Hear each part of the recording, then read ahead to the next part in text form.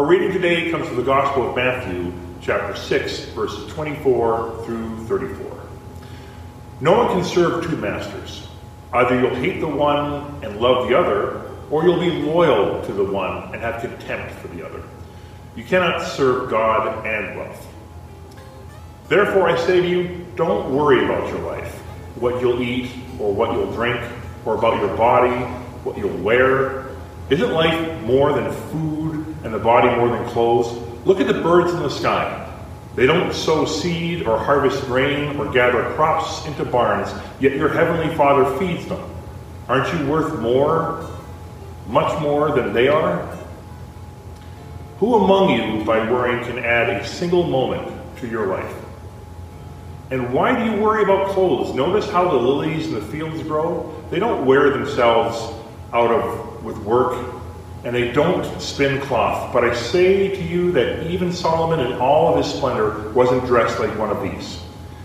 If God dresses grass in the field so beautifully, even though it's alive today and tomorrow it's thrown into the furnace, won't God do much more for you, you people of weak faith? Therefore don't worry and say, what are we going to eat? Or what are we going to drink? Or what are we going to wear? Gentiles long for all these things. Your heavenly Father knows that you need them.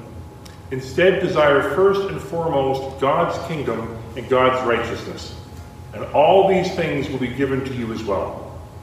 Therefore, stop worrying about tomorrow, because tomorrow will worry about itself. This is the word of God for the people of God. Thanks be to God.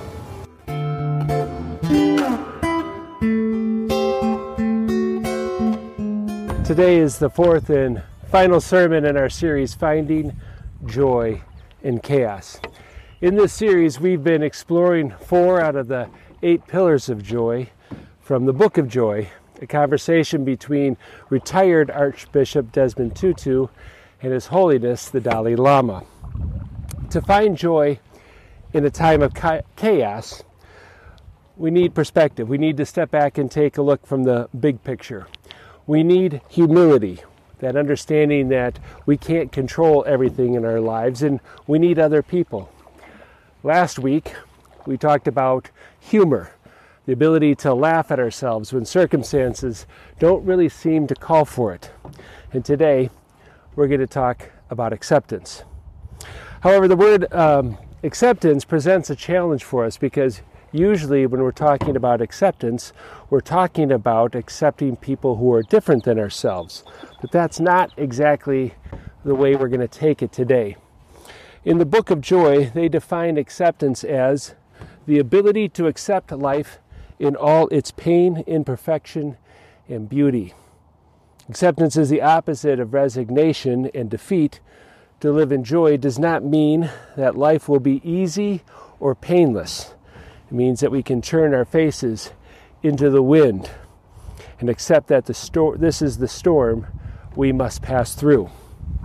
Today, I am preaching from a canoe, and I am canoeing beautiful lake, a beautiful pond in Patrick Egan Park.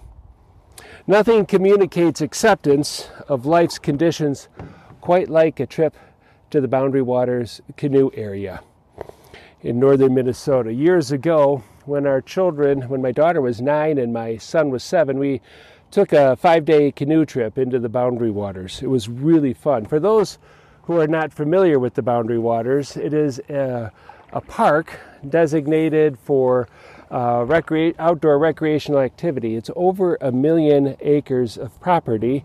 Its main features are these series of interconnected lakes.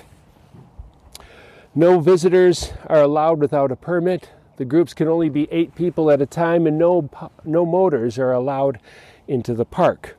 Once you set off foot into the wilderness area, you are on your own.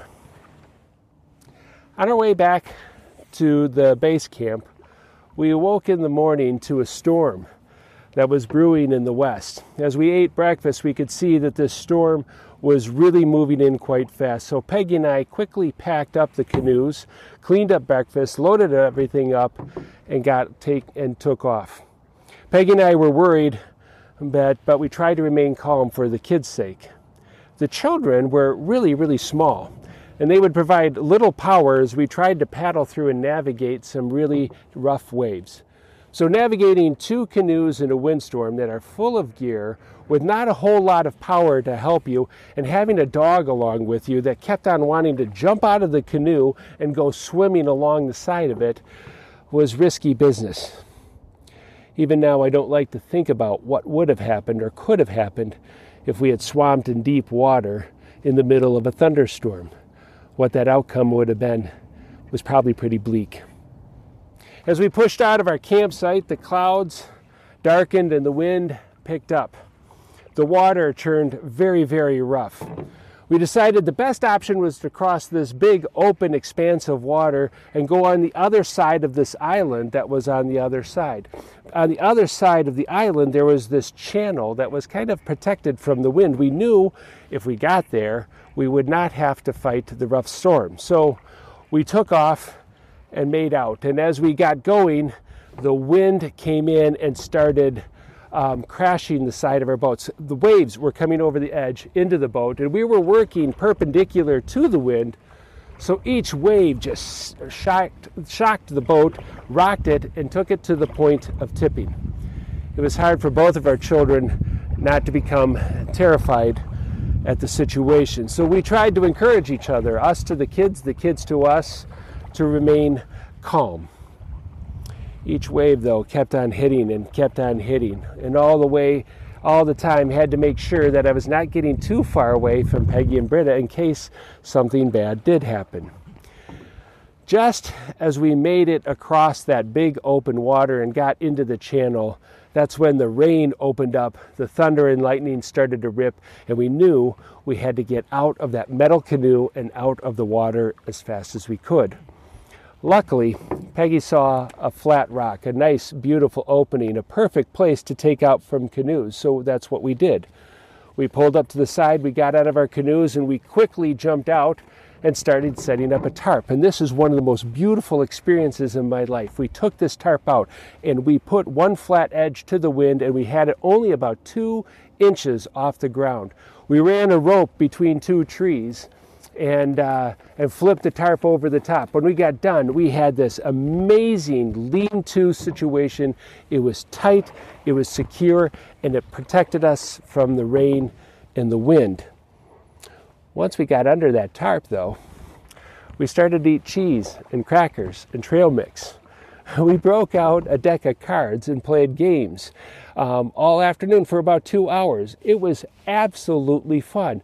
It was thundering and lightning and raining all around us, and we just sat there and we played and had fun.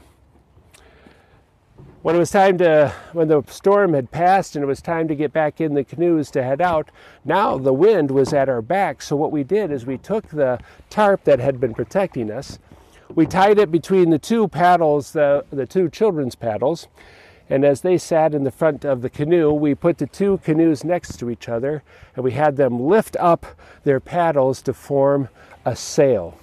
With the wind at our back, we absolutely took off. It was almost like we were on a speedboat. To this day, all the children remember about that experience is joy. We accepted our circumstances. There was no other option. We made decisions based on those circumstances. Most of all, we accepted and adapted to changing conditions. In the end, there was, for us, joy of a great memory. A canoe is a fitting image to remember about acceptance. Canoes are vulnerable to conditions, and their only power source is the person in it. The story about the Boundary Waters is a great setting because once you go in, there's no easy way out. There's no quitting in the middle. There's no way that somebody's going to come and get you. You have to work to get out. Acceptance of the conditions and working your way through it is why so many people love the Boundary Waters canoe area, or at least it's the reason why us who love it find joy in doing it. The focus text for today is Matthew chapter 6, verse 34. Stop worrying about tomorrow, because tomorrow will worry about itself. Each day has enough trouble of its own. We cannot place our hope, we cannot place all of our better days into a time and place we are not living in. Nor can we live in hope if fretting over what will happen tomorrow. We are given this day and these set of circumstances. If we hope to experience joy, we need to accept this day and find the best way to navigate it. What will complaining do, and what will it get you? In full disclosure, I do worry about tomorrow. To date, I have not discovered a way to stop. Also, I do complain about life not being as I wish it to be all the time. These are purely human responses to difficulty. However, we either get stuck in complaining, which is no way to live, or we discover a way through the complaining and accept things as they are.